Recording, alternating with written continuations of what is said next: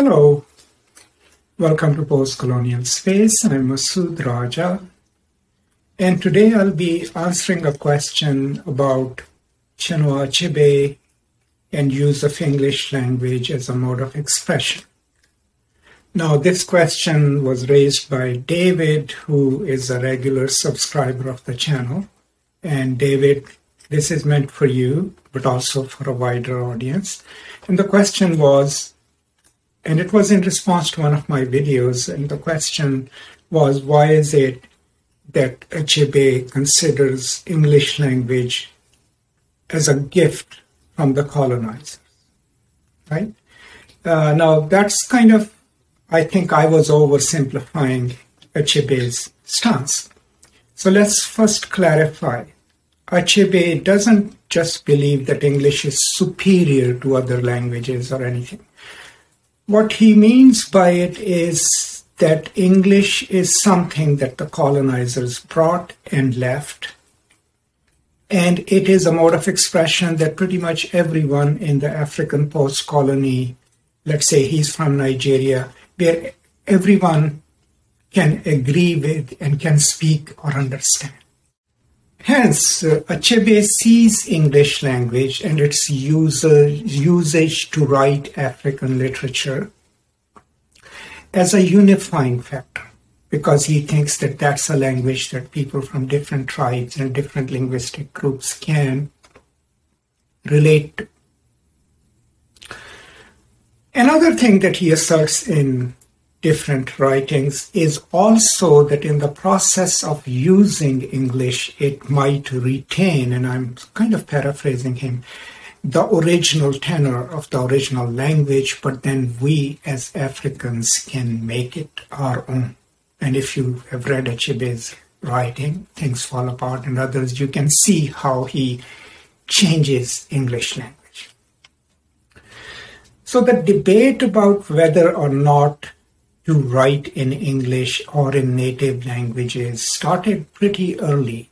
Actually, in 1962, in the first ever Conference of African Writers in English, which was called Conference of African Writers of English Expression, where pretty much everyone who was anyone in African writing was invited. Chinua Achebe was there, Wole Soyinka was there, and a young Ngugi Thiong'o, who was then named James Ngugi, was also there.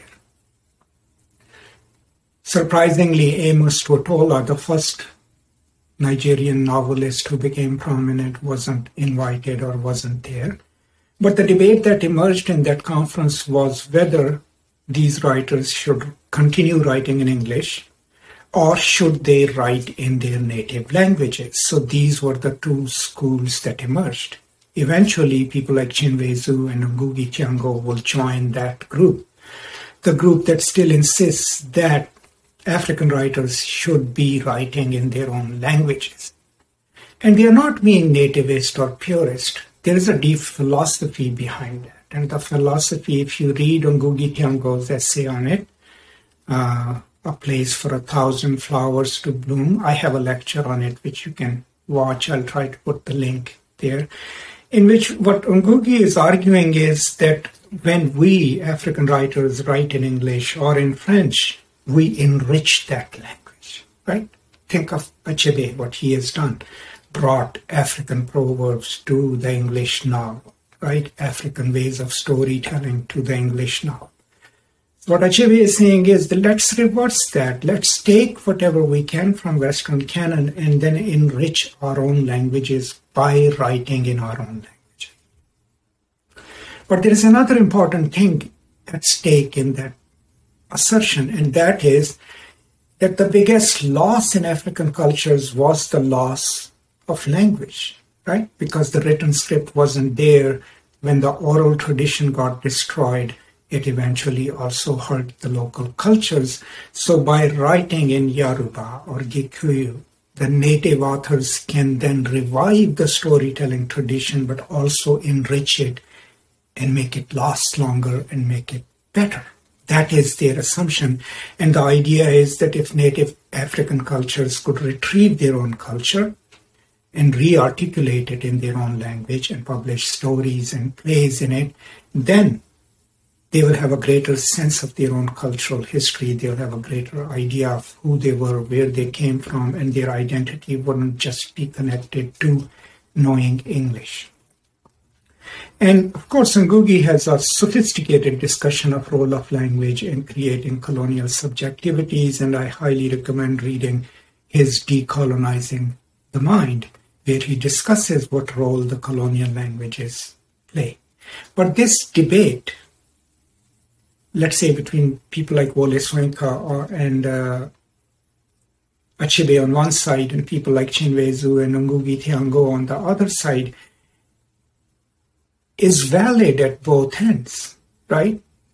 Where Achebe stands, he's saying, look, colonialism was bad. He has written against it, right? But whatever cultural heritage in terms of language that they left us, we can use it to tell our stories.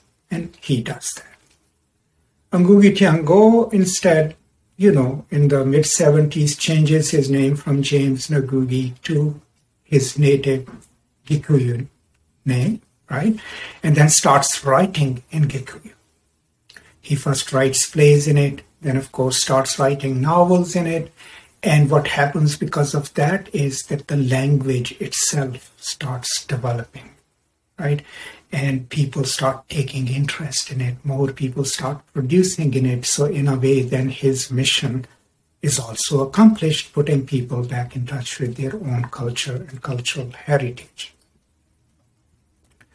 So, not to belabor the point, so to answer your question, the reason Achebe considers English as a gift left by the colonizers is not necessarily because he thinks English is a superior language, but because he thinks that most people, at least in his country of birth, Nigeria, can speak English or read it, so it's a uniting force, and the authors can use it still to tell quintessentially African stories. And of course, those stories can then be shared with the world. I mean, think of what his Things Fall Apart did, or Flora Nwapa's Ifuru did, or even Ngugi Thiong'o's translation of Devil on the Cross did, right? They're written in the colonizer's language, but they tell the stories of Africa. Now, if you really want to see how an African story is told, that is Amos Tutuola's The Palm Wine Drinker, right, which was the first African novel published in English, and that doesn't just tell a bewitching story, it also emulates the storytelling style of Yoruba storytelling, right?